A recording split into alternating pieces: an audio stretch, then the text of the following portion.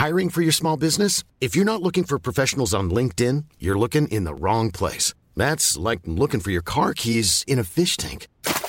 LinkedIn helps you hire professionals you can't find anywhere else, even those who aren't actively searching for a new job but might be open to the perfect role. In a given month, over 70% of LinkedIn users don't even visit other leading job sites. So start looking in the right place. With LinkedIn, you can hire professionals like a professional. Post your free job on linkedin.com/people today. Hello, Guy. Hello, Gary. It's the Raconteurs, isn't it, really? Oh, very good. I mean, I think this, if our show was ever designed for anyone, it's probably Rick Wakeman. Well, it is and it isn't, in that we're not really needed here. A very famous raconteur as he is, you know, he's on tour, I think, just about to go on tour. Yeah. Doing his I think it's the Not Quite As Grumpy As Last Year tour, where he talks through songs and he plays them and tells stories and gags, and hopefully he can tell a few of those here today. Yeah, exactly. Well, hopefully, as per usual, or, you know, one will get a few that you don't hear from him. You know what? I was thinking about the period when we all sort of discovered Rick Wakeman, or people of our age, as it were. Yeah. And how different times are today to then. I mean, obviously, guitar heroes, we had those, but there were keyboard heroes in those days. I mean, you'd play air keyboards, wouldn't you? But you wouldn't play it like Mrs. Mills with your hands in front of you. You'd play it as though you had... That's right, left and right. Yeah. You know, like they were like wings. That's right. Because he was absolutely the guy for that. I remember looking at the rig. He had one thing which I think was just a sort of box with 2 VU meters in it, and I was like, wow, what is that? I know, and he had mirrors behind him as well to make it look like he had even more keyboards than he really had, and of course the sequin cape. But you know, thinking about those great heroes of the time, you know, John Lord, Mike Garson, Keith Emerson, Tony Banks, Rick Wright, of course. You know, that's an extraordinary time. I mean, it's true. Can you imagine kids of today getting excited about keyboard players? No, or just stuff in general. The whole point is it's all in your phone. Exactly. You know, so I'm really excited. I think there's going to be lots of tales to tell, because not only has he played on some of the most famous records. Do you know what? I didn't realise he played on Get It On, T-Rex's Get It On. Yes, that's right. And I'll be honest, I found that out researching this as well. Yeah. Do you know what? I actually think the P word doesn't even need to appear this week. We're just in, aren't we? This is it. This is the man that invented the P word, really, didn't he? And of course, but Life on Mars, famously, and then his solo album sold millions, yeah. And he famously did one where he did a show on ice. There's a funny story about that I want to ask him about. Well, yes, I'm sure he'll tell us anyway. Let's get him on. Come on, enough of us waffling. Welcome to the Raconteurs. Okay, guys, I'm ready. This was great, guys. It's so great to talk to two guys that have done this. Well, it's a big tune for sure. I actually wrote that originally for Tina Turner. Of course, I had gone and found Joni Mitchell down in Florida and brought her back. You know, what people forget about Bowie is that he was such a kind man. I've listened to a few of them and they've been really good, man. I'm sitting in the back of the car coming into London. They're brilliant. I know you're musicians, but you've been more professional than a lot of journalists. Remember me? I'm in a band now. It's called Roxy Music. You know this thing about the 10,000 hours of experience? Oh, yeah. Get good at something. When we recorded Arnold Lane, we'd done about 50 hours. The Raconteurs podcast with Gary Kemp and Guy Pratt. Hello. Oh, hello. Sorry about this. That's okay. Sorry about it. Grace, can you just grab my tea and then shut the door? Can we see you, Rick? Is there any chance of seeing your face if you go... Yeah, hold on. It should be... Where's that bit? Down the bottom left-hand corner. Start video or something, or... Oh, yeah, I've got it. There you go. Hey!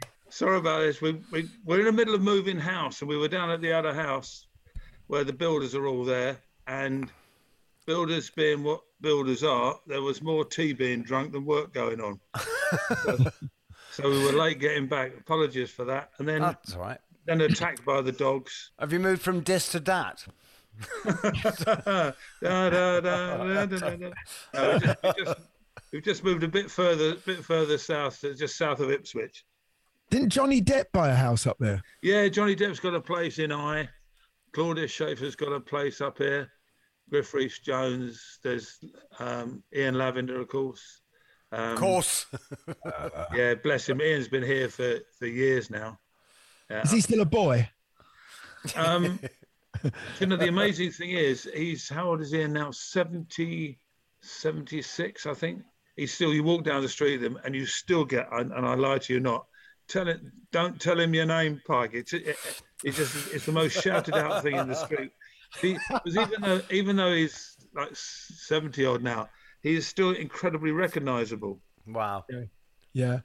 How did the tour go in America, Rick? It was good. It's strange over there. It really is strange. I mean, you've got half the country who think it's all a hoax, and the other half who are totally and utterly paranoid. Most of the hotels closed all their restaurants. It is very bizarre, but it was all right. It was good. I mean, it's very strange looking at an audience where everybody's wearing masks. It's a bit like a Lone Ranger convention. It's very weird. People were really good, and they're very careful. And what was it like for you in terms of protocols and everything? Were you, I mean, like, well, no it was one good. backstage? It was good. I mean, I knew what it was before I went. Because so many bands and people over there have got part of their crews and that have caught COVID, and everything's cancelled. The number of cancellations is phenomenal. So the rules are very strict. Easy because it was a one-man show, so there's only 4 of us travelling in 2 vehicles. The audiences are very strict over there. They had to have the COVID certificates, plus they had to be tested 2 days before, and a test on the day when they were there. Very, very strict. Yeah, we're going out in January, so we're keen to know what it's like. Yeah, and nobody allowed backstage. But, you know, a bit weird at first, but after you get used to it, you go, okay, this makes sense. They're just being doubly precautious, which you can understand when you see the list of bands who've had huge problems over there. But do you find as one gets older and, you know, dare I say it, grumpier, the idea of no one coming backstage is actually very appealing? I must admit, it's the amount of time that was saved. One of the things that we did was we just used 4 hotels and used them as hubs. So we would drive maybe 2.5 hours to a show, then drive back. And one of the things, you're quite right, where nobody came back afterwards, suddenly you're out. You haven't got, you know, gone is the Liggers pit. You know, you don't know where, you know, which we used to do in on one of the last Yes tours that I did. We sectioned off an area of every venue, and where we put what we call the blaggers in. You know them really well. Who come with one of the tickets, and then once they were seated at the front, there was a release of a banner that came down that just said Liggers Pit. And, harsh, but fair. It was. So, but you know, I obviously you have friends that you would like to see, and you don't. But what was amazing was you come off stage, get in the car, and you're gone. Because one of the other things as well, security wouldn't allow anybody at the back with stuff to sign. No. They were all told beforehand, couldn't happen. So you get in the car, and suddenly, you know, you come off stage at 10, and instead of leaving there normally at like 11:15 or something daft, at sort of like by midnight, you're back in your room. Brilliant. It is interesting. It does work, and the same. I mean, the meet and greets we did, but they were really carefully controlled.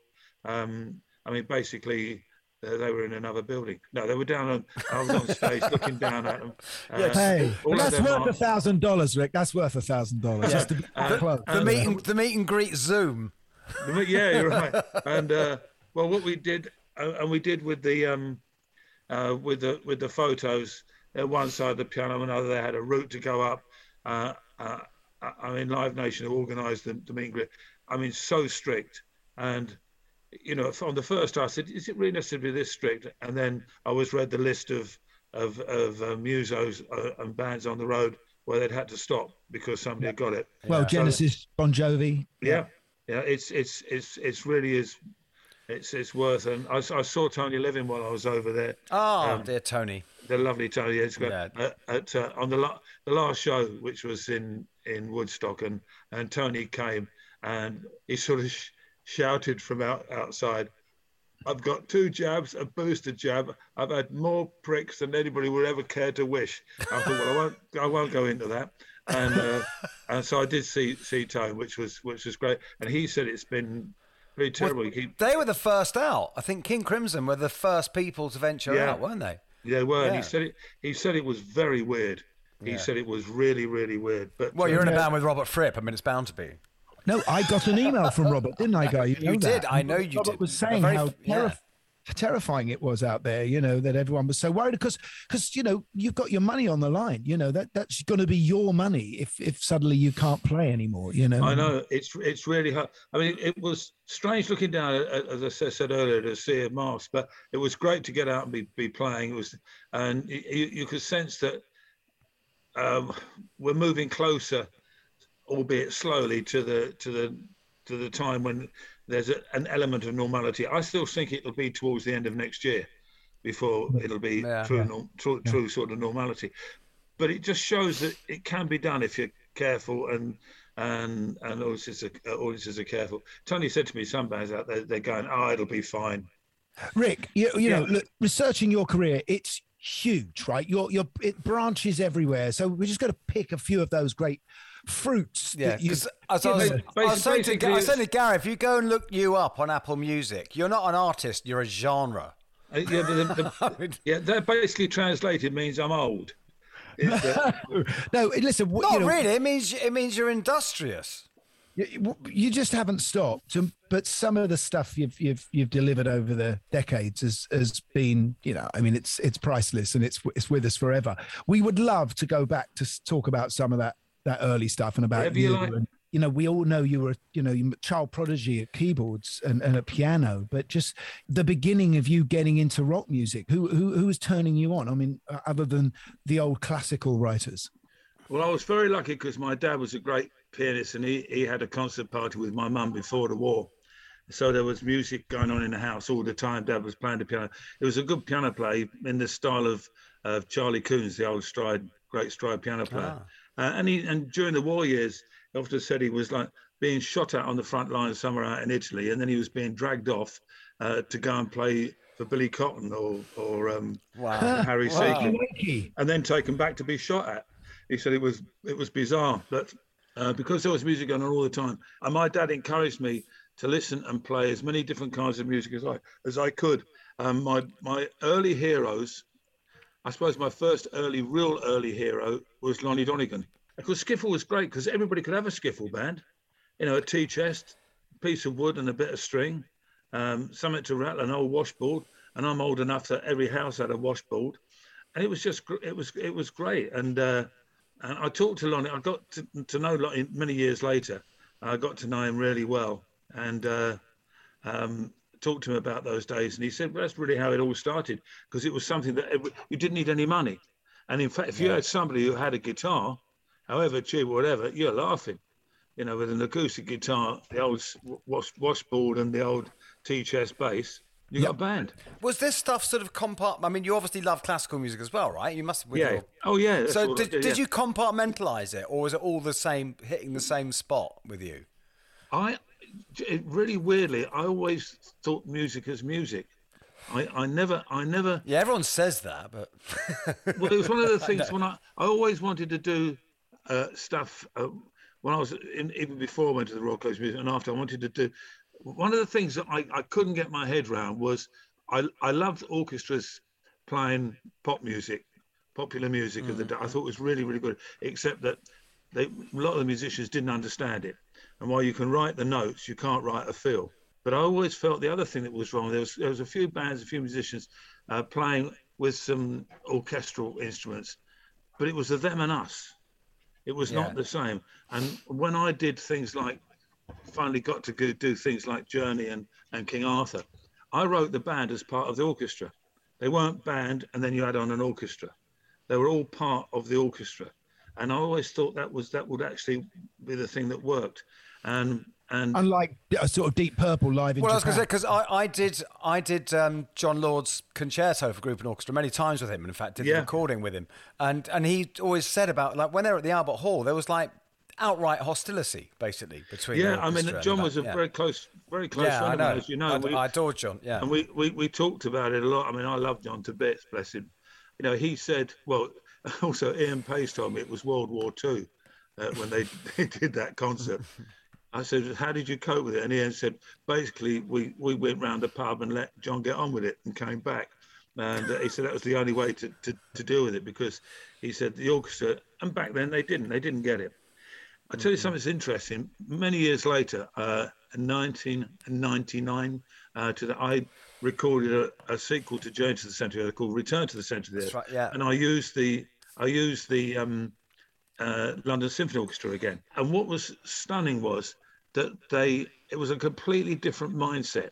They got it straight away. And one of the things that I will always remember was we did take one of the pieces, and there was about 30 of them came up into the control room. This was at the old CTS in Wembley, and about 30 of them came into the control room, and they're always nattering when they come in. And the conversation, I always remember the first thing, is how many of us going to Ozfest this year?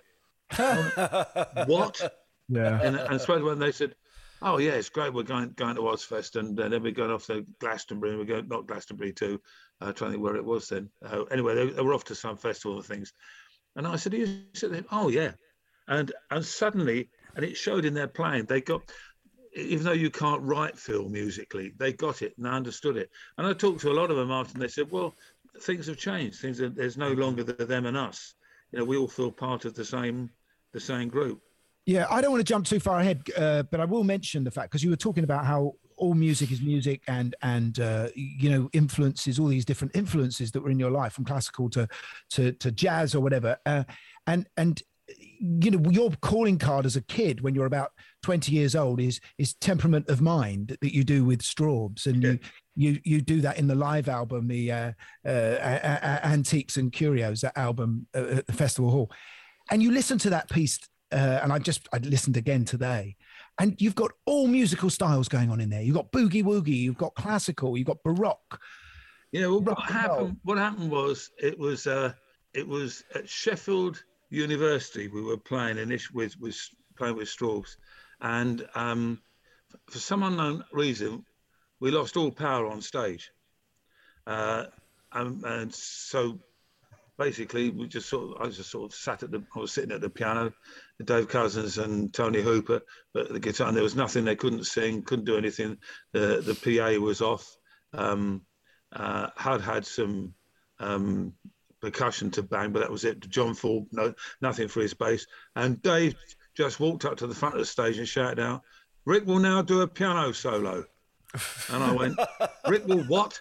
And I said, and I didn't have a party piece or anything like that. And I said, what do I do?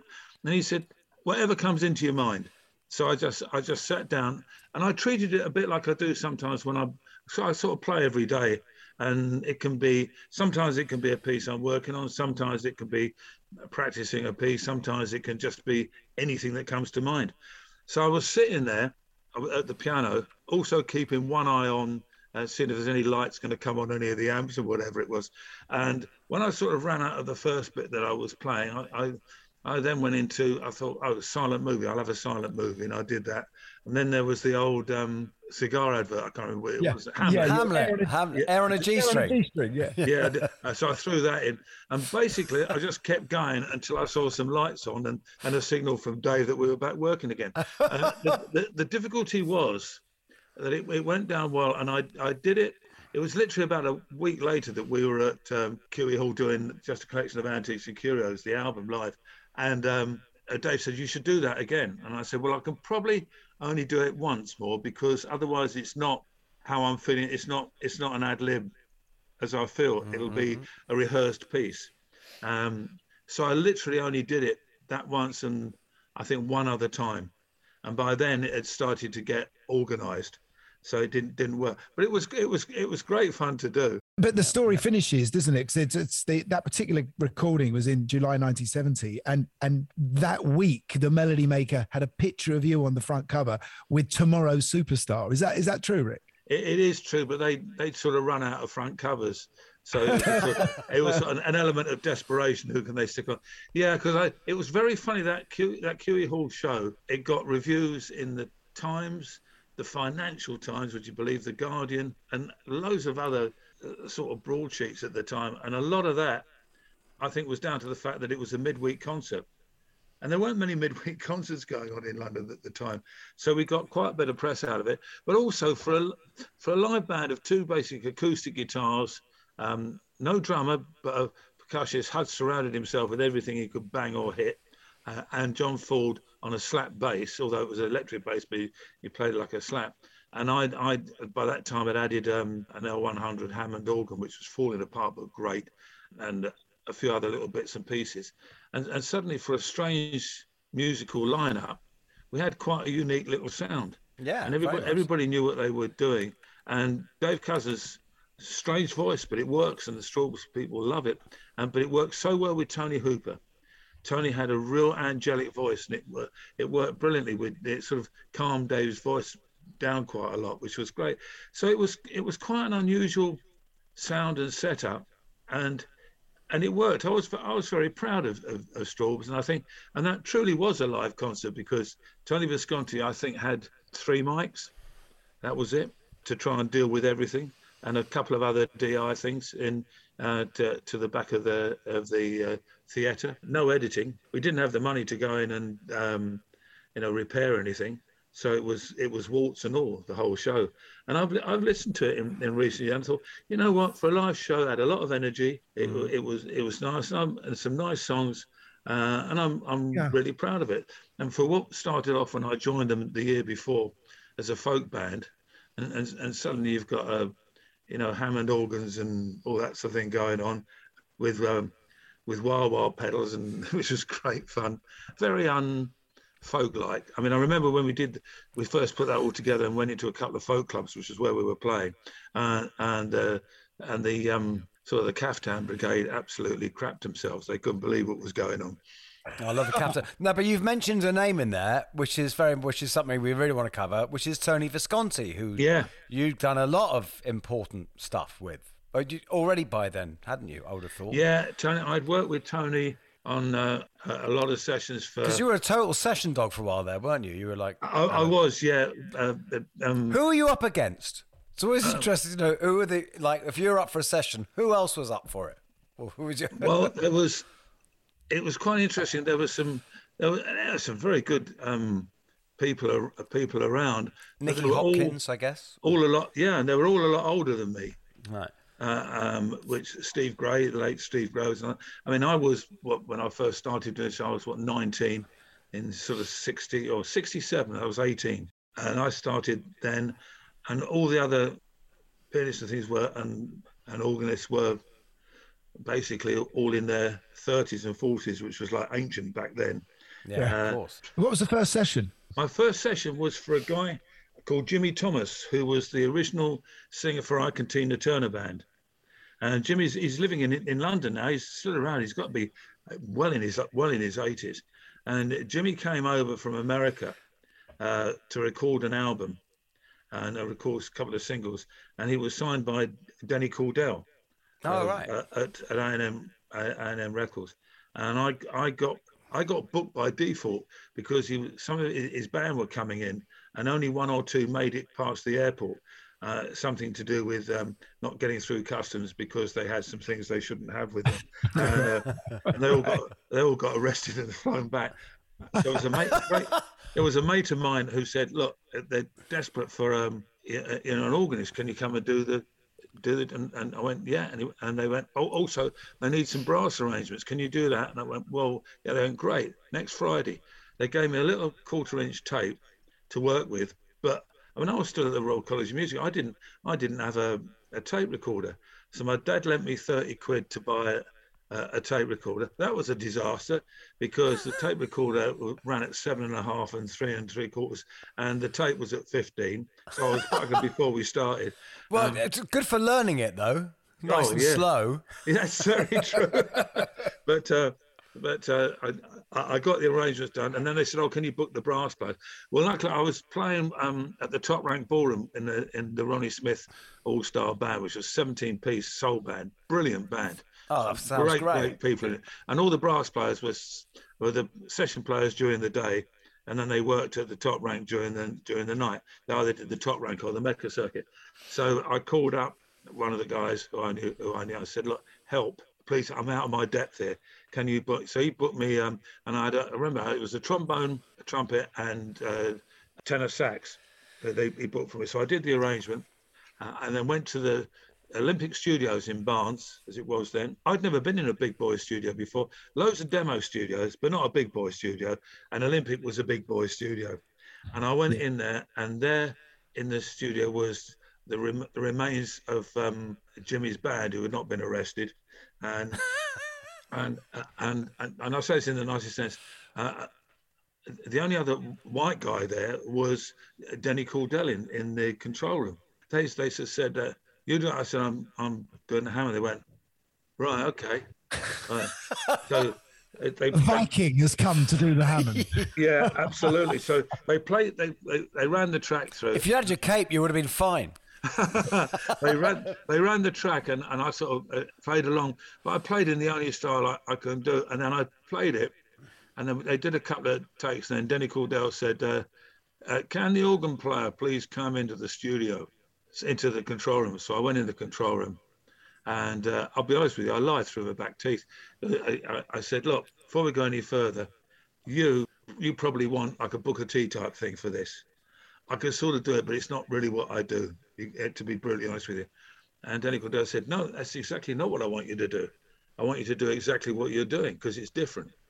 He said, and I would suggest that you'd always try and be your own man for all of your stuff. And he said, "I haven't seen you around in any of the studios." And I didn't lie. I sort of didn't. I said, "Well, I've been away," which is true. I'd been on holiday to Exmouth in Devon. And and he went, "Oh, right." And then I always remember, he said, "I want you to come up and see me tomorrow in the Dumbarton House in Oxford Street," which was Regal's Honour. He said, "I want to have a chat with you." And I said, "I can't." Actually, no, I was still at school. I wasn't even at the Royal College then. I said, "I can't." I said, "Because I've got a maths exam." And he said, "Are you at school?" And I went, "Oh, shit. Yeah, I'm at school." And he went, "Well, how important is the maths exam?" I said, "Well, got to do it." He said, "Oh, are you going to do maths for a living?" I went, No, I'm not."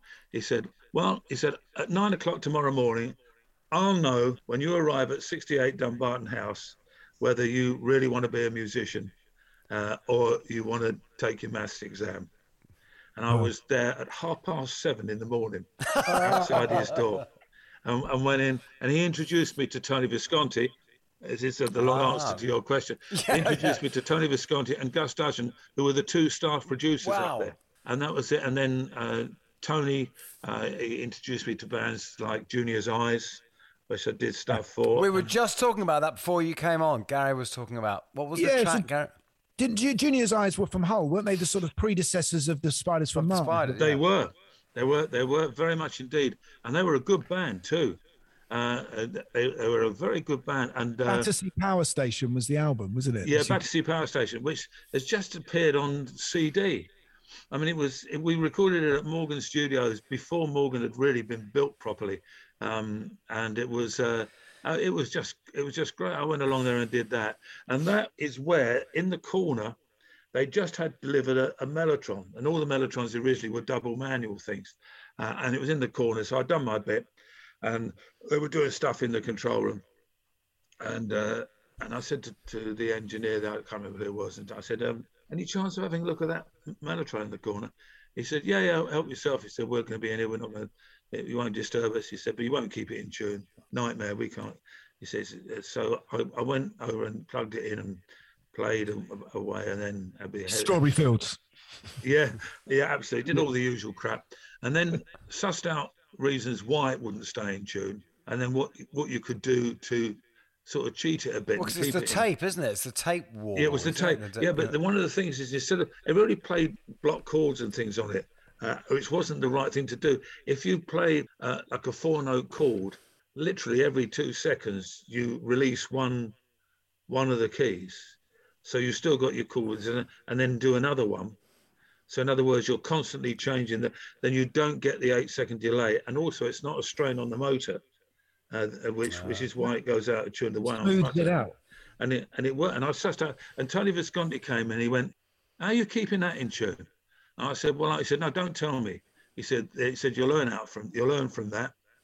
I went, "Oh, okay." And then it was beginning of 1969. I was still at the top ranked ballroom, but this time I was in Reading. Previous to that, I'd been at Watford, and I was I was down there one afternoon. Why was I down there? Oh, I can't remember. Anyway, I got a call, and it was from Tony Visconti. He said, "You're wanted at Trident Studios, Ken Scott, and I think Gus was down there time." And he said, "David, who I'd met once up at Regal Zonnefer, is doing a new single. He wants a Mellotron on it. They can't keep it in tune." And I said, "You can." I went, "Oh, great, thank you." That's an amazing thing. The guy who can play a Mellotron in tune. In tune, I know. That's so That's just Tony Visconti wasn't producing. He was producing the Space Oddity album, but he didn't like that single, did he? Yeah. He didn't. But why is he booking the session? Well, he and Gus Judgment were great friends. And one of the things that were really on, if Tony had something that he thought Gus could do a better job with, he'd pass it over, and the same with Gus. They did pass a lot of stuff around. So I went up there. Tony wasn't there, and I always remember I walked in and David said, "You'll find this a piece of cake." I went, "Oh, great!" And he said, "Have you ever played a piece of cake before?" And I said, "Oh, it's going to be one of those sessions." And so that's Bowie said that to you, did he? Yeah. So we did it. It's very simple to play and do. And I fiddled around and kept the thing in tune. Dave was really happy. And then afterwards, he said, "I've heard some of your piano playing. Would you like to do some piano stuff for me?" And I said, "Yeah, crikey, I'd love to."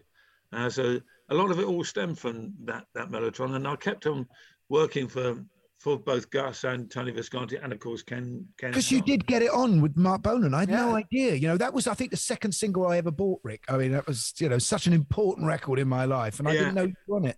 Well, it was during a period of time where I was financially embarrassed, which was interesting at the time because I hadn't yet started getting divorced, and I was up in London because I was £8 short for my rent for Mrs. Cleary in Ilford, Gants Hill, where I had a flat. Very Hancock, Mrs. Cleary in Ilford. Yeah, Mrs. Cleary. I'm trying to think of the name of the road. Oil Drum Lane. It wasn't far off it. Yeah, she was a widower at the top of the house, and I lived with my wife in the bottom part, but had very little. You had great weeks doing sessions, then you had some terrible weeks. I never put anything to one side. The only thing I put to one side was my glasses in the pub when I'd had another drink. So it was.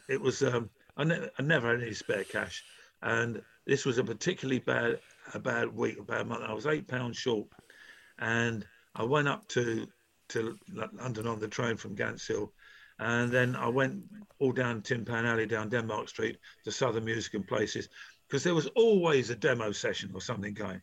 You could always earn a couple of quid from a demo session for a couple. So I went, amazing, nothing going. So I went to Regal Zonnefer, and they had a little demo studio as well. And I spoke to the guys up there. I said, "Anything going there?" Nothing. There's absolutely nothing. And Mark was up there, Mark Bolan, who I knew. And he said, "Come on, let's go and have a drink." So we went. There was a Wimpy bar on the corner, the opposite corner to Dumbarton House. And we went in there, and I think he bought the bottle of Coke and 2 straws, and sort of drank that. And then I'm now thinking, right, all I can do now is hang around in London until I know Mrs. Cleary's gone to bed, then get the last train down to Gants Hill, and sneak in the door. The glamour.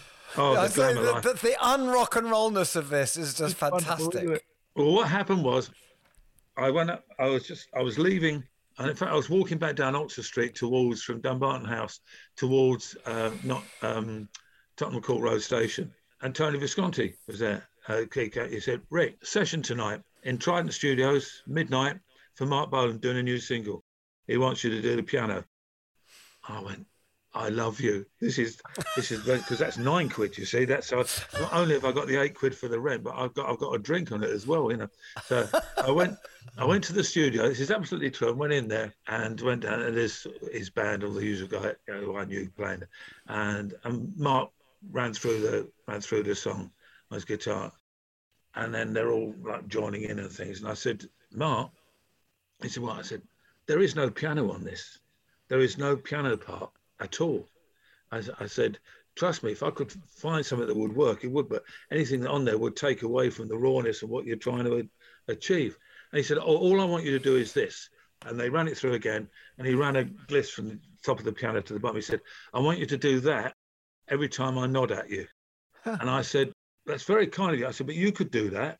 He said, well, do you want your £9 or not? Yeah, exactly. I'm saying you're your own worst enemy here, Rick. And I said, well, yeah. He said, look, I could give you the £9 or loan it to you. He said, but you wouldn't take it, would you? I said, well, no, probably not. He says, right, so you can earn it. You can sit here till 3 a.m. doing glisses. So that's what I did. I mean, it was lovely. I mean, that was the sort of the camaraderie that was around at the time. It was brilliant. Taking the gliss. Hiring for your small business? If you're not looking for professionals on LinkedIn, you're looking in the wrong place. That's like looking for your car keys in a fish tank. LinkedIn helps you hire professionals you can't find anywhere else, even those who aren't actively searching for a new job but might be open to the perfect role. In a given month, over 70% of LinkedIn users don't even visit other leading job sites. So start looking in the right place. With LinkedIn, you can hire professionals like a professional. Post your free job on linkedin.com/people today. Burrow's furniture is built for the way you live. From ensuring easy assembly and disassembly to honoring highly requested new colors for their award-winning seating, they always have their customers in mind. Their modular seating is made out of durable materials to last and grow with you. And with Burrow, you always get fast, free shipping. Get up to 60% off during Burrow's Memorial Day sale at burrow.com/ACAST. That's burrow.com/ACAST. burrow.com/ACAST. You went to Haddon Hall, didn't you, when Bowie had written the Hunky Dory album? Because this is just incredible. This is really you in the making, isn't it? Your real identity. Yeah, I mean, it was very interesting because I still get quite emotional about Haddon Hall because it's gone now. They pulled it down. Contrary to a lot of beliefs, David didn't own it. He rented it. Yeah. So it was the owners who pulled it down. Bloody stupid. And it wasn't, because it sounds quite grand, doesn't it? But it wasn't big, grand. No, exactly. But in a strange way, it was for me because it had like a minstrel's gallery and all that kind of thing. And I'm living in a really small little terraced house in West Harrow. So yeah, it did seem glamorous to me when I went. And he called me up and said, "I'm doing a new album and I want it to be very piano orientated. Can you come around the house in Beckenham?" So I said, yeah. He said, bring your wife. He said, because Adjie's here, because Zoe just been born. The boy had just come into the world, and so we went round there. And my missus at the time, they play with Angie and the kid, and we went up to the minstrel's gallery. We had a nice grand piano, and he had a battered old 12-string guitar. He said, "Let me play you these songs." He said, "Make some notes." And I brought some manuscript paper. So I wrote down notes and chords and things that went along, one after the other. And I just said, these great songs. They said, yeah, new album, it's going to be hunky-dory, but I want it to be very much, in many cases, piano orientated. So we played all through it, and then he played me Life on Mars. And did he play that on the guitar? Yeah. Yeah. I mean, it's the most complicated song ever written. Yeah, it is quite good, but he sort of played it on the guitar, and by this time I'd got used to his writings because I'd done things like Wild Eyed Boy from Free Cloud with him and Memory of a Free Festival. Wow. So I knew how he thought. Isn't that with a pump organ, the Wild Eyed Boy from? Sorry, hasn't that got a harmonium? It's a harmonium. I think there is a harmonium on it as well as piano, and Telly Visconti did a great orchestral arrangement of it as well, which is really good on that track. He played me live and I said, "What a great song!" And he said, "Oh, thank you." He said, "Play it through on the piano." I said, "How do you want me to play it?" And he said, "You know how I want you to play it." I said, "No, I'm asking you how you want me to play it, So I play it. He said, "You know how I want you to play it. Play it." So I played it through. He said, "That's how I want you to play it." Wow. He said, and he gave me one bit of advice, which I've tried to keep to as best as possible. He said, when you're doing something, he said, always think of the musicians who are going to play it, and always pick on musicians that what you think will understand what you're trying to achieve. You can have the best musicians in the world, but if they don't understand what you're trying to achieve, you're not going to get that. Wow. So he said, that's what I do all the time. He said, so that's why I knew that you'd play it as I wanted it, whether you realised it or not. Well, Rick, can I just say one little thing? Because it's like, one of the great piano performances of all time. And in fact, it's now such an accepted part of the fabric of our life. When my son did his grade 6 piano exam, that was he was accepted prepared piece to do. Oh, brilliant. Yeah. Oh, that's brilliant. I know that the day before it was recorded, Mick Ronson, who was I think he slept up on the Minstrels Gallery, and he was up all night frantically trying to write that string arrangement, because Mick wrote that string arrangement. Did you? He did. Did you work together with him on that? No, but I did work closely with Mick. Mick and I got on great. We got on really, really, really well. In fact, the whole band, Woody and Trevor, they all stayed at Haddon Hall. They all stayed there and rehearsed, practiced, drank, and did other illicit things. It was an amazing place. But Mick, I got on great with Mick, and we talked a lot about. One of the reasons the arrangement was late is because David wanted it very much to be around the piano, which was one of the things that was quite interesting. That I had a lot of people say to me, "Oh, you must have spent hours and hours working out the piano part for that around everything else that was going on." And the truth of the matter is that everybody had to work around me, because that's how David wanted it. So I actually had the easy task. Right. Who was on the telephone at the end? The telephone. Well, basically, there was a side room with a telephone in it, and what happened was, at the end of one of the takes, the telephone rang. And of course, it ended up on the mastered, on the multi-track. But then, as you know, back then, tape was bloody expensive, and everybody was under some sort of budget. So what you did, if you had a series of tapes that you knew you were never going to keep because they weren't good enough, you ran the tape back and ran it again. Yeah. Which is exactly what happened until the take we got that everybody was delighted with. Especially Ken Scott and Tony, they were really delighted with that take. And then, of course, when they played it back, when the tape stopped, there was the phone from the previous ages ago, there. And they went, "Oh God, what do we do there?" And Dave said, "Keep it." He said, "Just keep it. I like it." He said, "Meant to be." So that's why it's there. And it's really funny. I spoke to Ken last year, at the beginning of this year. And I said, "Did anybody ever find out whoever it was on the phone?" He said, "No." He said, "They're probably still hanging on now. I've got no clue." We've got to get to Yes. Right, but we have, yeah. I mean, listen, there's one story on the way though that I did find out that you bought your first Mini Moog from the Artful Dodger. Oh, that's right, from Jack Wilde. Is that true? Yeah, 30 quid. And what? Well, I just joined Yes, and I needed a Mini Moog, and I. You say Moog? You're of the Moog school. Yeah, I've spoken to Bob when he was alive about this, and his daughter. He's got 3 daughters, and he could never remember their names, so they were known as Mini Moog 1, Mini Moog 2, and Mini Moog 3. And Michelle is Mini Moog 3, and I spoke to Michelle in the middle one should have been Midi Moog. Oh, excellent! Yeah. And I spoke to Michelle, and I spoke to Bob as well. I said, "Is it Moog or Moog?" And he said, "I don't mind." He said, "Whatever people want, it's fine by me." So nobody truly really ever knows whether it's meant. I mean, I spoke to Michelle. I said, "What do you do, Michelle?" She said, "Well, it's just whatever anybody calls me, really." But hang on. Jack Wilde, the Artful Dodger. All right, okay. How this came about? HR puff and stuff, more the point. That's it. Yeah. Well, what I was. Yes, was signed to Hemdale, which was David Hemmings and John Daly management. And that's why you ended up using David Hemmings on Journey to Stone. Exactly, yeah. And we were signed, and also signed to Hemdale was Black Sabbath, and there's quite a few bits floating around. And they also And the manager of you Yes, played Brian with them. Lane. Was that through that? Didn't you work with Sabbath? Didn't you? Yes. Yeah. That's sort of. Sorry. Slightly. I mean, I just became great friends with all of the guys right. and did stuff with them, and still am. In fact, my son Adam's been with them 21 years now. That's right. So Yeah. they go. But the So where was I? Hemdale. Something. Jack Wild. Jack Wild. Jack Wild. I was just going to ask you what my name was. Jack Wild. He was signed to them as well. He was off doing puff and stuff and things. And and Brian Lane, my manager, called me up and he said, "Do you want to buy a Mini Moog? Do you know what it is?" And I said, "Yeah." He said, "Well, do you want to buy one?" I said, "Well," I said, "they're over £1,000. I haven't got £1,000. I then just joined yesterday." And he said, "Well," and I was getting £28 a week with Straubs.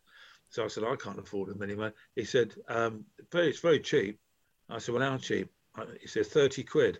I said, "Well, what's wrong with it?" "Everything." He said, "No, it's still all wrapped up, really." He said, "It just doesn't work." Apparently, Jack said, and he just said, "Would I like it? Get rid of it." So I said, "Well, I thought, well, £30. I'll give you £30. Even if it doesn't work, I'll put it on stage because it'll look bloody good."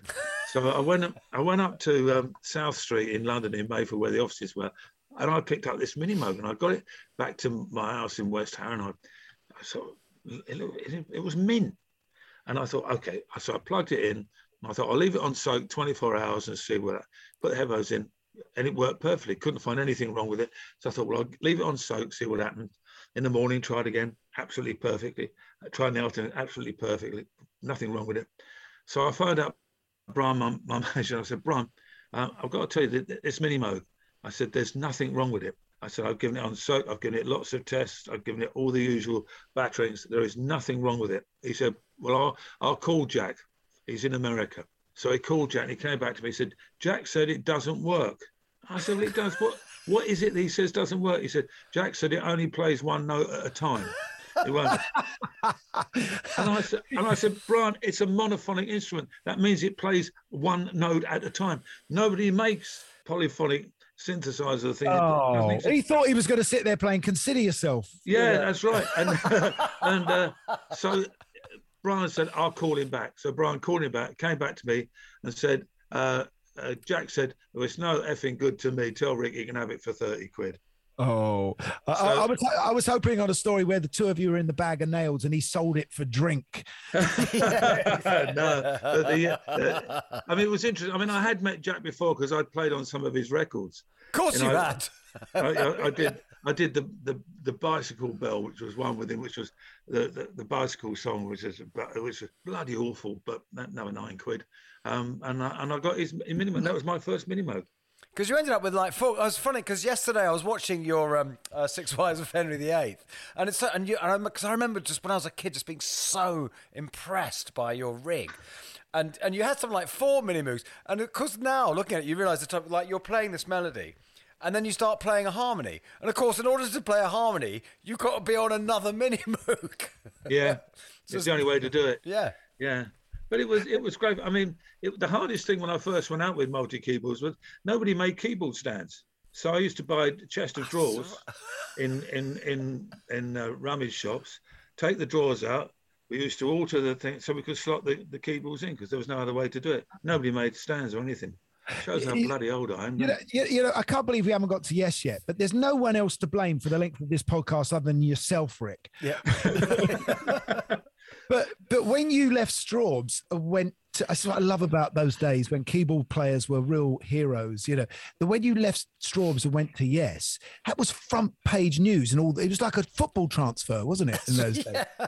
Well, it was weird because as you might or probably might know or not know, on the same day, David asked me to form Spiders from Mars with him and Mick, which was very weird. Which I suppose it's equivalent now being, you know, do you want to sign for Manchester City or Chelsea? I suppose. But it was a bizarre thing. But yes, I just felt yes. Can I just add something here, Rick, which is that surely it's a great compliment to you that the Spiders then went on without a keyboard player. They did, yeah. It's like Garson turned up during the American tour. Well, yeah, the world wouldn't have had Mike Garson if you hadn't have That's true. I know Mike well. That's true. But initially, when they went out on the Spiders tour, they didn't really do stuff from Hunky Dory. Yeah. It was very much the Spiders. I mean, I did a couple of tracks on the Spiders album, and they didn't really. He went back to being very much a guitar. It was very Mick Ronson led. Yeah. But in fact, because Hunky Dory didn't really take off till after Ziggy Stardust, did it? So I was saying, because it must have been disappointing at the time. Because I mean, it's an absurdly brilliant album, and it must have been very disappointing because it didn't happen, did it, when it came out? But that's happened a lot in the early days with David. Interestingly enough, I mean, when you consider Space Oddity first time around, I got that number 4 or something. And it wasn't until 1985. Sorry, 1975. No, 73. Wasn't it? It was 73, I think. Re-release, yeah. When it finally got to number 1. So it's not uncommon for David. And Hunky Dory was at the time really an acquired taste. It had to be something that you had to go, what's this? There was nothing else quite like it around.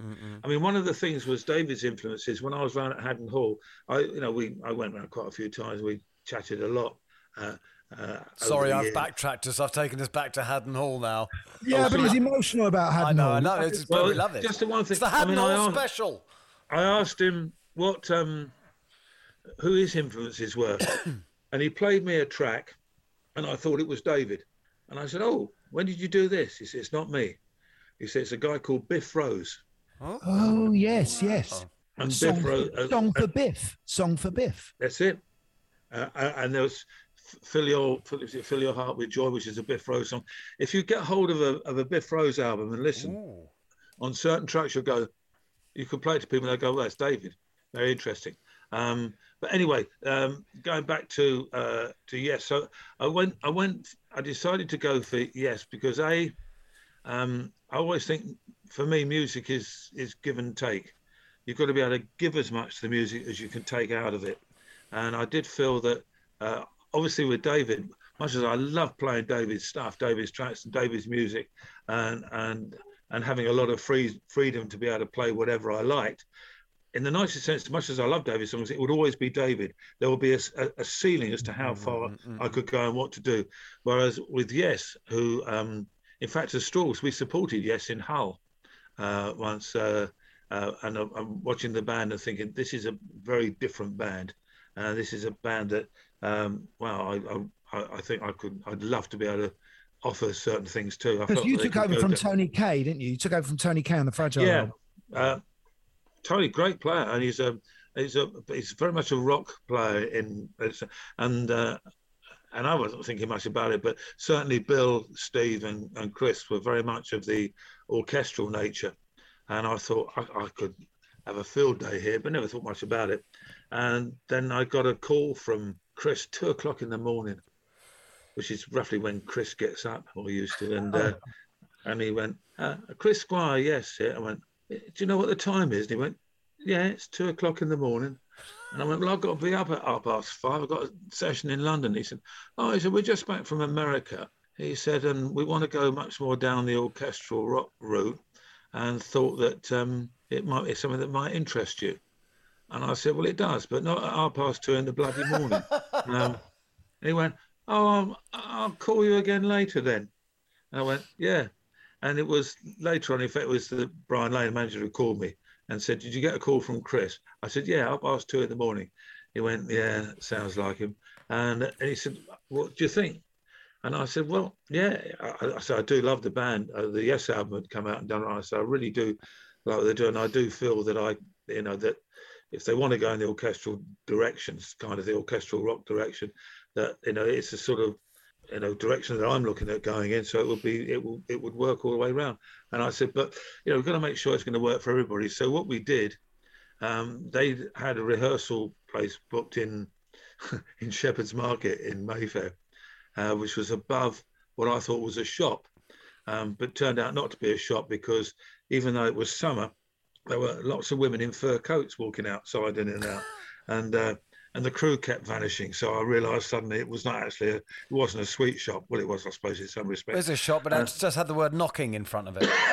Yeah, but the first 2 days when I was there, we had we pretty much put together Roundabout and Heart of the Sunrise. I thought, I like this. It's like a big jigsaw puzzle pieces going together. And I used to run Steve back to his flat in Hampstead because Steve never drove back then. So we did that. And then on the second day, they said, look, how do you feel about this? And I said, I'm really enjoying this. And I think I said, I'd like to think that I've got things to offer. Certainly the music's got, and the ideas have got a lot to offer to me. So I think it could work. And they said, well, we're really happy. So I said, great. And that night was when David had called me and said, can you meet me at Hampstead Country Club with Mick Ronson? I want to talk to you about something. What a crossroads. I know. So I sat down with Mick and David, and David said they were doing a little duo thing there for fun, and he said, look, we got this idea of Spiders from Mars, you know, that because you've done a couple of the tracks, would you, you know, and he said, I'd really like you and Mick to sort of put it all together, and with Trevor and Woody and that kind of thing. How do you feel? And I said, God, bloody hell, this is turning into quite a day. And he said, I said, well, yes, have just asked me to join them. Did the landlord get her money that day? I think she... Yeah, and he said, well, have a think and get back to me. And in the meantime, they went up, and I got up and did a couple of tracks with them on the stage. They had a piano or a keyboard there, and I did something, which was great. And I thought about it long and hard, and I thought, well, there's more I can do with Yes than there is with David, much as David was the most influential person I ever worked with. So I called him up the next day and told him, and he said, absolutely the right decision. And interestingly enough, when I lived in Switzerland, he was a very close neighbour, and we used to meet a lot down a little club called the Museum Club in Montreux and put the world to rights. And we met a lot and talked to him a lot about it. He said, you absolutely made 100% the right decision. He said, because all the different projects that came on after, he said, I changed the band anyway. He said, so the chances are you'd be out of work now anyway. And he said, remember what I told you, always pick the musicians that are right for whatever job it is you're doing. And he said, so I chopped and changed around a lot. He said, I think you would have enjoyed yourself in Spiders, but it was the wrong decision. You made absolutely the right. Rick, I just want to ask you a little sidebar question, which is because Guy and I love prog. We love progressive music, whatever it was called initially. But, who began, do you think? Because, it could be you. You could be the guy who brought that classical Baroque, mixed it with folk, mixed it with rock, and that scene started and went into Genesis. Or was it Keith in Nice doing, Five Bridges? Where do you think it was? I think it's a mixture of all of it. I think it's a mixture of all of these little tributaries running into a sort of an estuary and then into a river. I've heard you say before that you actually thought Pink Floyd were the birth of prog. I think Pink Floyd certainly played a massive part when they first started, because it seemed to me that that they were one of the first bands to sort of, because they'd all played popular music. They all knew what popular music was, so they knew the rules, but were quite happy to break them. Yeah, but it wasn't the music. Whereas your thing was more expanding the musical horizons, wasn't it? It was, yeah, very much so. I mean, to me, the definition of prog is knowing the rules and then breaking them. I mean, it doesn't mean to say you can't still break them, but it's hard to break them if you don't know what they are, because you can break them properly, which is what a lot of the Eastern European classical composers did. There's a wonderful book called Art and Principles of Orchestration, which Rimsky-Korsakov wrote. Yeah. And it basically shows how he broke every rule that there was. And I loved that. And that's the principle I work on. And the interesting thing is, of course, it was at a period of time when it was very much, there was a singles market and there was an album market. And the singles market was still very much of the pop era, to a lot of extent, still a lot of beat bands and that floating around. And the music was, to a large extent, formatted, with intro, verse, chorus, solo, intro, verse, fade out if you can't think of an ending, that kind of thing. And the albums were, you could have longer tracks and do all that kind of thing. I'm gonna jump you one of your jokes, Guy. What do you call the first 10 minutes of a Yes song? What? Introduction. Yeah. Yeah. Where did the cape come from? We're going to talk about the cape. We're going to talk about because it is. I was thinking it's actually with prog.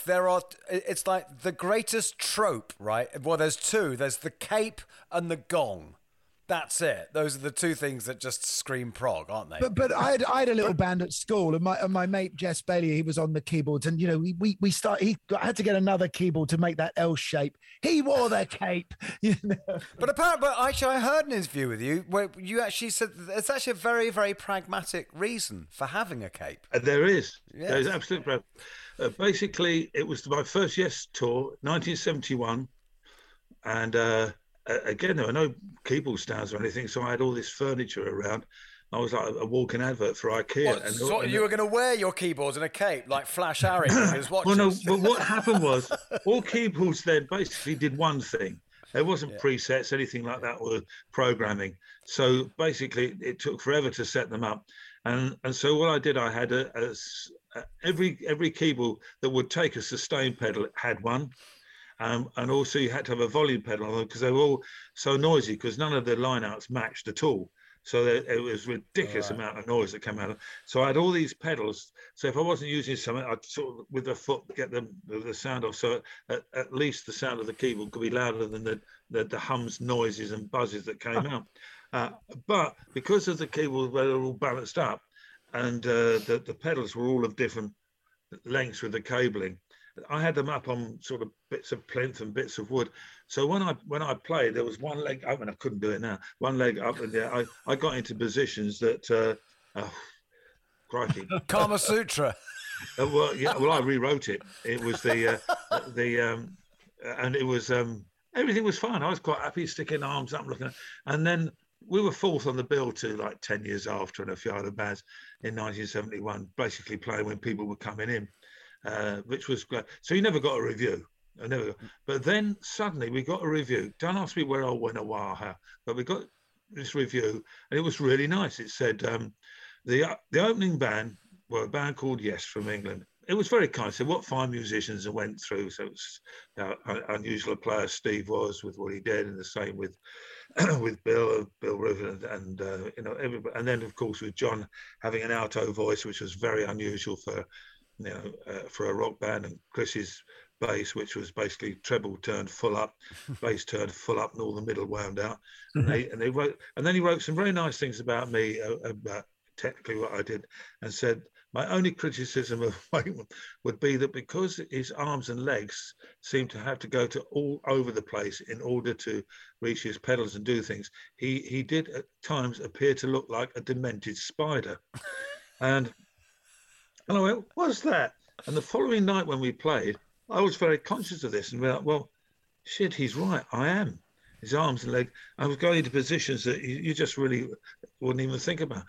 And I thought, well, there's nothing I can do about it. And I spoke to Michael Tate from Tate Towers, the great lighting guy, and who was on the road with us. And Mike said, we've got to find a solution to this. He said, it may be that we may have to build like a sort of a turret around all the keyboards so that people actually can't see their legs. He said that might work. That's very prog, an actual castle. Yeah, a little castle. And then then we played Hartford, Connecticut, in a little baseball stadium, which ironically I passed 2 weeks ago when I went through Hartford to get to somewhere else in Connecticut, and a little minor league ground, and they were holding a festival there, which was everything being introduced by the local DJ, which they all were back then, and we were one of about a dozen bands on. So we're waiting to go on, and I noticed that the guy doing the introduction, the DJ, had a cape on. There's a 3/4 length cape with a big star and a moon on the back, and I didn't think much about it. I thought, that's interesting. And then after he'd introduced us, he turned round, and he was, how can I put it politely? He was on the large size. He was large side. He was large big. And in charge. Absolutely, he was big. And I remember thinking as he walked over to the side of the stage where I was, thinking that cape hides a multitude of sins. There's one. So he came. We just chins. Yeah, we were on $200 a week, and then we had to pay everything out, all our food and drinks, and pay everything out of that. And I'd got $10, $20 bills we'd just been paid in my back pocket. And he came to the side of the stage. I said, I want to buy your cape. And he said, it's not for sale. I said, and I did the old wheeler dealers thing. I took out the $10, $20 bill. I said, I've just been paid. This is all the money I've got in the world. I will not be able to eat this week. I want to buy your cape. And he looked at the money and went, you're all right then. So I gave him the money. Meanwhile, the band are going ape shit because we only had 30 minutes to play, and I've already wasted 10 of it doing a deal with the cape man. I put it on, and of course on me, he was only about 2'7". On me, it was only a half-length cape. So I walked on and played, and it sort of felt really quite good, sitting around the shoulders and things it covered. And Michael Tate came back after. He said, "That's the answer, but not that." He said, first of all, not a short cape, 3/4 length or half length. He said it needs to be full length. It needs to be heavy. It needs to be something that can work with lights. And he said that's what you need. And if you do that, then we're there. And I said, well, where am I going to get capes like that? He said, I know a girl who makes them. She's a designer, and she'll make them for you. She's in Cleveland. We're playing Cleveland. I'll introduce you, and she'll make it for you. And that's how the first cape came about. All of the major shows I did, there was a new cape came along. Wow. Which the band used to find hilarious. Do you still have? Is there sort of the Rick Wakeman Museum of Capes? There is a wardrobe with 5 of the 6 what I call classic capes in. It's hard to get them insured. I mean, I've been offered. Oh, tell me about it. Ludicrous money for them. But what I think it represents as well. I mean, to me as a kid, everything you did was only serious. To me, there was a serious reason that you just looked incredible in this cape, superhero stuff. But I suppose really it sort of revealed a bit of your humorous side as well, didn't it, Rick? Which, as a person, you are. Yeah. But this is going to sound really, really strange. But I don't. When I'm doing the one-man show or the piano shows or whatever, I don't wear a cape because it's really hard at the piano. It's so bloody heavy, they make you want to fall inside it. But when I do the band shows, the rock shows, it's really strange. It's I was talking to an actor friend of my great friend Peter Egan, and we sort of compared it a bit like if he's playing Henry V in Shakespeare, he can do all the rehearsals, all the various things, but when he walks on in the costume, yeah. Suddenly you're there. And Dave Bowie always said, be a different person on stage to off. And he did it by actually changing characters, which was absolutely brilliant. And you do feel, I feel underdressed if I haven't got a cape on. Yeah. It was like Adam Adamant, isn't it? In his cape at the beginning, you know. Yeah. I saw you recently, just a couple of Dr. Fibes. 3 years ago, wearing it at the O2 when you were there with Yes as well. Yeah, we did. I would have been disappointed if you hadn't been. Oh, it had to be. I mean, I had some major. The funniest one, the most daring and ridiculous one, was when for my 70th birthday, where we redid Georgia Centre of the Earth at the Festival Hall again. We did a couple of nights there with the orchestra, choir, and kitchen sink and whatever, and that was really great fun. And I had an original cape for that, which was good. I wore too. But the most ridiculous was back in 2009 when I did Henry VIII, all the 6 wives at Hampton Court, and I booked these actresses to play the wives. And after we sort of walked on, my manager said, "Well, what are you going to do with them now? They're just going to have them hanging around doing nothing." And he said, "Come up with something." And he said, "How many cape changes you got?" I said, "Well, 2 at the moment, that's all." He said, "Well, why don't you have a cape change for every track?" He said, "So you've got 6 wives and you've got a Henry track and you've got an encore. So 8 cape changes." So I had 8 cape changes with where each one of the wives walked on with a different cape. One took one off and the other one put one on. I mean, it was so glad. Mark Bolan would have been delighted. But Rick 8 cape man. Yeah, that'll do. You know what? This is killing me, Guy, because I thought, you know, we've got to have to get onto the solo albums. We've got to do the solo albums, because this is in parallel, isn't it? This is the extraordinary thing. You join Yes, and you're kind of straight into these solo albums, which are always huge themes. Was that something called you? No.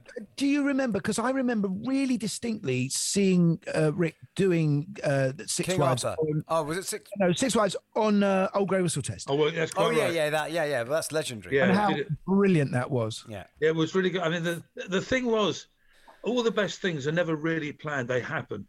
And what the situation was, a lot of record companies had been taken for a bit of a ride by bands and managers by a band signing a deal, and then one of the guys leaving to form his own band and going and doing another deal somewhere, and then that band disbanding after the record company had laid out a load of money to the original band. And so record companies started to get a bit cute about that. And A&M were one. And when they signed a band, they signed the band both as a band and severally as well as individuals.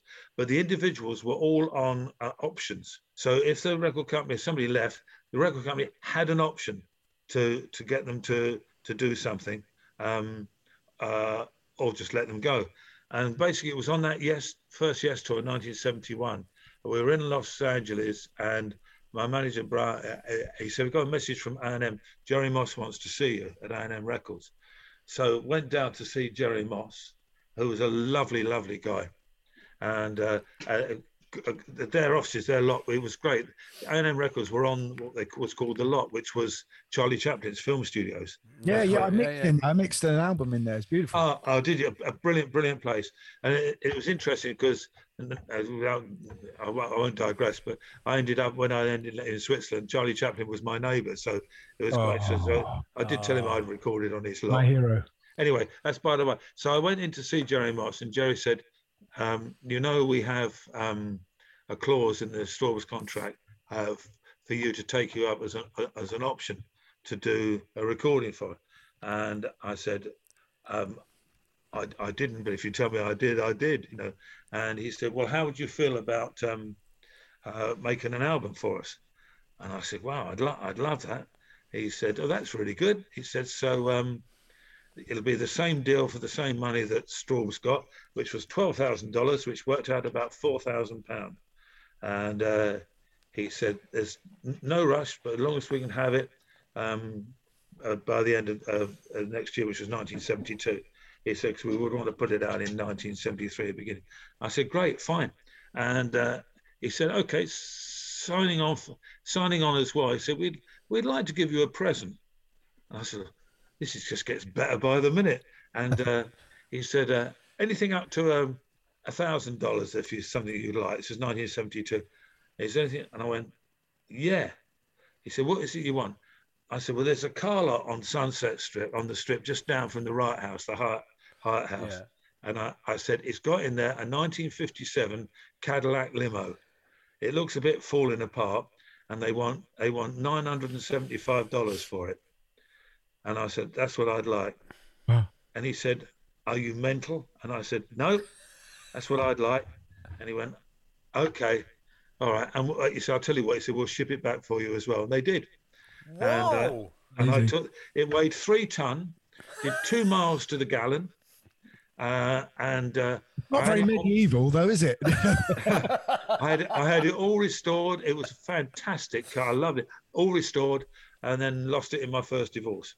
Ah. Oh, well. But then, 6 Wives, for me, I pictured these individual women, the Jane Seymour track, whatever it might be. You seem to inform me as a listener, because this was an instrumental album. I'd never bought an instrumental album in my life. You informing me as a listener something about their personalities. Even if there is Baroque, there might be also a little bit of grooviness about them. Yeah, well, what I did was there was 2 routes you can go down. You either go down the Tudor music period and make it sort of Tudor rock kind of thing, or whatever you can do with Tudor instruments or that kind of sound. Rock Tudor. Mock, I like it, rock Tudor. But what I did, I like going to art galleries and I like all sorts of music. And sometimes if you go to a gallery of a lot of surrealistic paintings, it's sort of just to generalize, you can go and see a painting with 3 splodges on it and something else that's ridiculous, a triangle or whatever, and it can be called Moscow at moonlight, you did push Salvador Dali off a stage once, is that true? Oh, yeah, it is true, yeah. He screwed up my piano solo, so he had to go. Fair enough. Yeah, it has to happen. It's your Abbie Hoffman moment. But one of the things that I did understand reading about these different artists is that's what is in their mind when they're when they're doing their painting. So it's what is in their head as to what they paint. And I thought I'd like to do that musically. So I read about all of the wives. I made loads of notes. I mean, books full of notes about the wives. So I do with every project I do.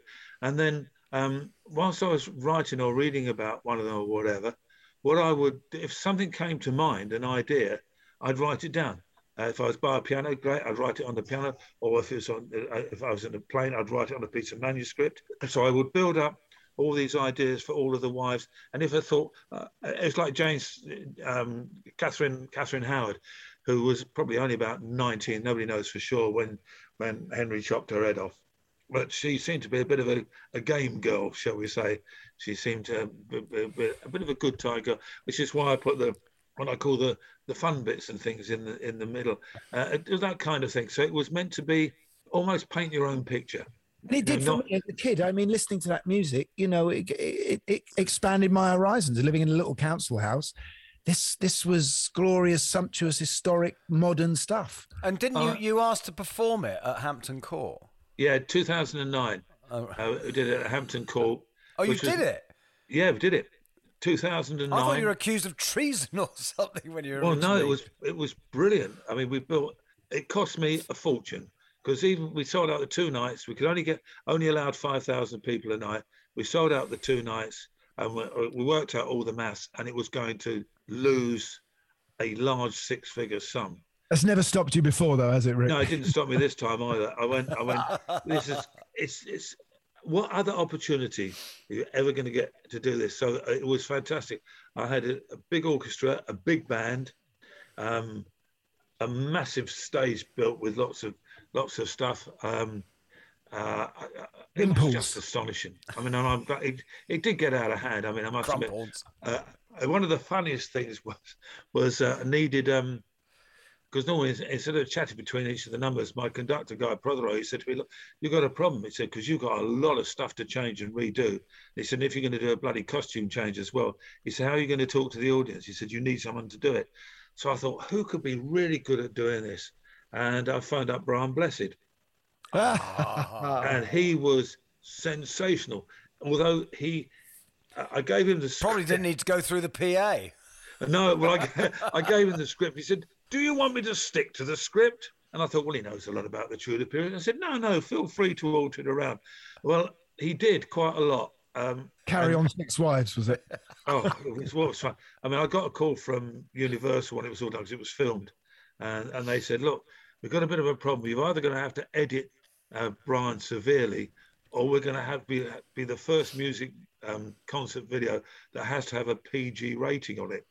He said, because he said and it's true. I mean, Brian would do things like say, instead of saying Henry consummated his union with Anne Boleyn prior to their actual marriage, he would say things like, dirty old sod gave her one everywhere he could, in the kitchen, all over the place. He'd do all of that. I mean, it was brilliant. He really brought it to life. The trustees of Hampton Court must have loved it. It was hilarious. He was so good, Brian. He was a lovely man. And so it all worked. It was amazing. I'm glad I did it. As I say, it took me 2 years to pay for it, but I'm glad I did it, because what other opportunity was the 500th anniversary of his accession to the throne? So it doesn't get any better than that. Well, okay, so we'll talk about big production. So we've got to go to King Arthur. Yeah. On ice. On ice. I mean, come on. On ice. I mean, what? I mean, it has to be said. First of all, as we said, the millions and millions of records that 6 Wives and Journey to the Centre of the Earth and the myths and legends of King Arthur that they sold. I mean, these are huge, huge records. No one would believe that today, right? You know, instrumental albums, massive. That's true. But I always played what I call blackjack doubling up. So the money I earned from 6 Wives paid for Journey, because I only got the same advance, $12,000, 4,000 quid to do Journey. So I used all the money from Henry to pay for Journey, and used all the money from Journey to do the orchestral tour in America with it, and to help pay for King Arthur. You're sort of doing a pyramid scheme on yourself. Yeah, which sooner or later, of course, goes wrong. Yeah, which eventually it did. But someone has to pay, and it's going to be you. Yeah, but if you're going to invest, I suppose invest in yourself to some extent. But King Arthur, I wanted to do it at Wembley Empire Port. I wanted to do it there. I love that venue. Always have done. Absolutely. And Brian Lane, my manager, and Harvey Goldsmith wanted to do it at. They wanted to do it at the Albert Hall, and I said it's the wrong place. Yeah. It's the wrong place. And they came back to me and said, "Well, you can't do it at Wembley." And I said, "Why not?" And they said, "Because there's an ice show going in there, and it takes 3 weeks, which it did then, to deal with the ice and all of that. So you can't. And the only dates that are available you could have are when the ice is down." I was so furious. I thought they're trying to fob me off here. So and ice skating wasn't popular, but I loved it. I'd had quite a lot of music used, especially by the Russians, to the ice skating stuff, and I really loved it. And I thought this could really depict. This could be great fun. So that's brilliant lateral thinking. That's extraordinary lateral thinking. Well, I got in the car and I drove up to Red Lion Square in London off Fleet Street, which is where Melody Maker was. Dumped the car, went in there, and Ray Coleman wasn't there, but Chris Welsh was. And I said to Chris, "Do you fancy a drink?" And he went, yeah. So we went into the pub and he said, "So what are you up to? What are you doing?" And I said, "Well, it's all a bit hush-hush, really." And he went, what's that? I mean, I love Chris. I speak to him a lot, still a great friend. And I said, "Well, I'm doing the King Arthur album." He said, "Yeah." I said, "Well, the concert, we're doing it on ice." And he went, "What?" I said, "Yeah, Empire Port, we're doing it on ice." And I said, "I'm building a big castle in the middle, where the orchestra and everything, the choir will be there." I said, "The skaters will all be in the big castle. All of the world champion skaters doing that with." I said, "Oh, be hundreds of them, be brilliant." And I said, "But it's all hush hush. Don't say a word, will you?" And he went, No, don't worry." This was on a Wednesday.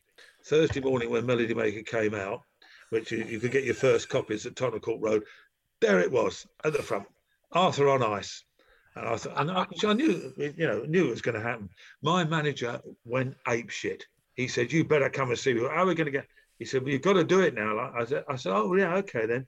So we did, and but there was a lot of firsts in that because no one had ever hung a PA before in there, and there wasn't any. Wow. There were no rigging points. So Clare Brothers came in from America, and they put a series of nets up to house all of the PA and everything. I mean, there were massive technical difficulties with the whole thing, but it was just fantastic fun. And I want to do it again. I'm determined before I depart this mortal coil to do it again, because you can do so much more now with ice. There is a story of sculptures. Come on, we've got to have the story about the ending. The last night. Oh, the last night. It was bloody funny, actually. Start with a K. Well, there was the piece towards the end of King Arthur called The Last Battle, and what we'd arranged to do, a lot of the skaters as knights, about 50 of them. Well, it was 50 of them, and they all we had dry ice all over the surface, and they had like hobby horses, so the little heads poked out the top, and they were on there with their swords, and it was great because you couldn't see the lower half of the body, and it was like they floated round. And basically, we played the last battle. They would skate round and pair up, and then at the given time in the music, they would draw each other with the sword, and then disappear and die into the dry ice. Well, that night there was a wonderful guy called Tony Birdfield who worked for ANET, sadly no longer with us, as indeed most of them are who took part in that. He came to me and said, "Rick," and I had a technical problem at the time with one of the keyboards, and he came to me and said, "Rick, we've got a bit of a problem." I said, "Not now, Tony. I'm up to my neck. I've got a huge technical problem here." He said, "Well, there's another problem." I said, "Oh, what is it, Tony?" He said, "One of the skaters is ill and not coming." And I said, "Tony, there's about 120 of them. If one's ill, it doesn't matter. He went, "Well, it will do." I said, "No, it's fine." But it was only when we started doing the last battle and they all started skating around with the knights that it came to me as they all paired up to understand what the difficulty was. And the difficulty was it was obviously one of the knights that had been taken ill and wasn't coming in, because there was this one knight left who had no one to pair up with. So after the others had all killed themselves and dropped into the dry ice, there's this poor sod like skating around looking for someone to kill him. And I'm at the keyboard. I'm and the conductor, the late David Measham. David Measham's like that, and he went looking at me, going, "What did I?" And I said, and as you know, there's lots of letter points on music and all. And I said, whatever, go. J to K, keep going round. So he made signals to the orchestra and just kept going round wherever it was J to K, while this poor sod's going around looking for someone to kill him. Now, by this time, the audience have sussed it. They've absolutely sussed exactly what's happened. And they're all like sitting back going, how's he going to get out of this one? And I was just about to say to David Measham, look, just stop it. We'll just stop. And that's all we can do. When this guy, a stroke of genius, committed suicide. He got the sword, stabbed himself and disappeared, and got an ovation like you would not believe. I wish to this day that I'd taken the guy's name to thank him, because he's folklore. Well, if he's listening, Rick, we can't keep you any longer. You are just unbelievable. Well, we could. I could listen to you all night, and we may have to get you back one day. I think we do it again if you're brave enough. We'll have Close to the Edge. We'll have The Breakup. We'll have Topographic Oceans. But yes. Well, your whole Burton Taylor type relationship with Yes. Yeah. Do you know, every time you went back, it was like Ronaldo going back to Man United, wasn't it? Yeah. There's an element in that. Yeah, always happy to do it again, guys. It's good luck. Joyous. Yeah. You're not so grumpy at the moment, though, are you? Now it's not quite as grumpy tour for you now, isn't it? No, grumpy's. I always think of grumpy as funny. Grumpy is something where you laugh, and you go, yeah, but it's true, and there's nothing you can do about it. Well, we'd love to come and see you when you play. Absolutely. Wherever you're playing near us. Where's home for you? Well, I'm in London. He's down in. Well, I'm in London and Brighton. So yeah. Bi-coastal. Where are you playing in London? We've got Cadogan Hall coming up. Lovely, beautiful. Oh, beautiful venue. Yeah, so sort that for you if you like. Yes, absolutely. Fantastic. We'll make a night of it, shall we, Guy? And yes, with a K. Brilliant. Oh, thank you so much, Rick. Absolute joy, mate. Absolute joy talking to you. That's a close tie with Joe Elliott for the least we've said in an episode of this.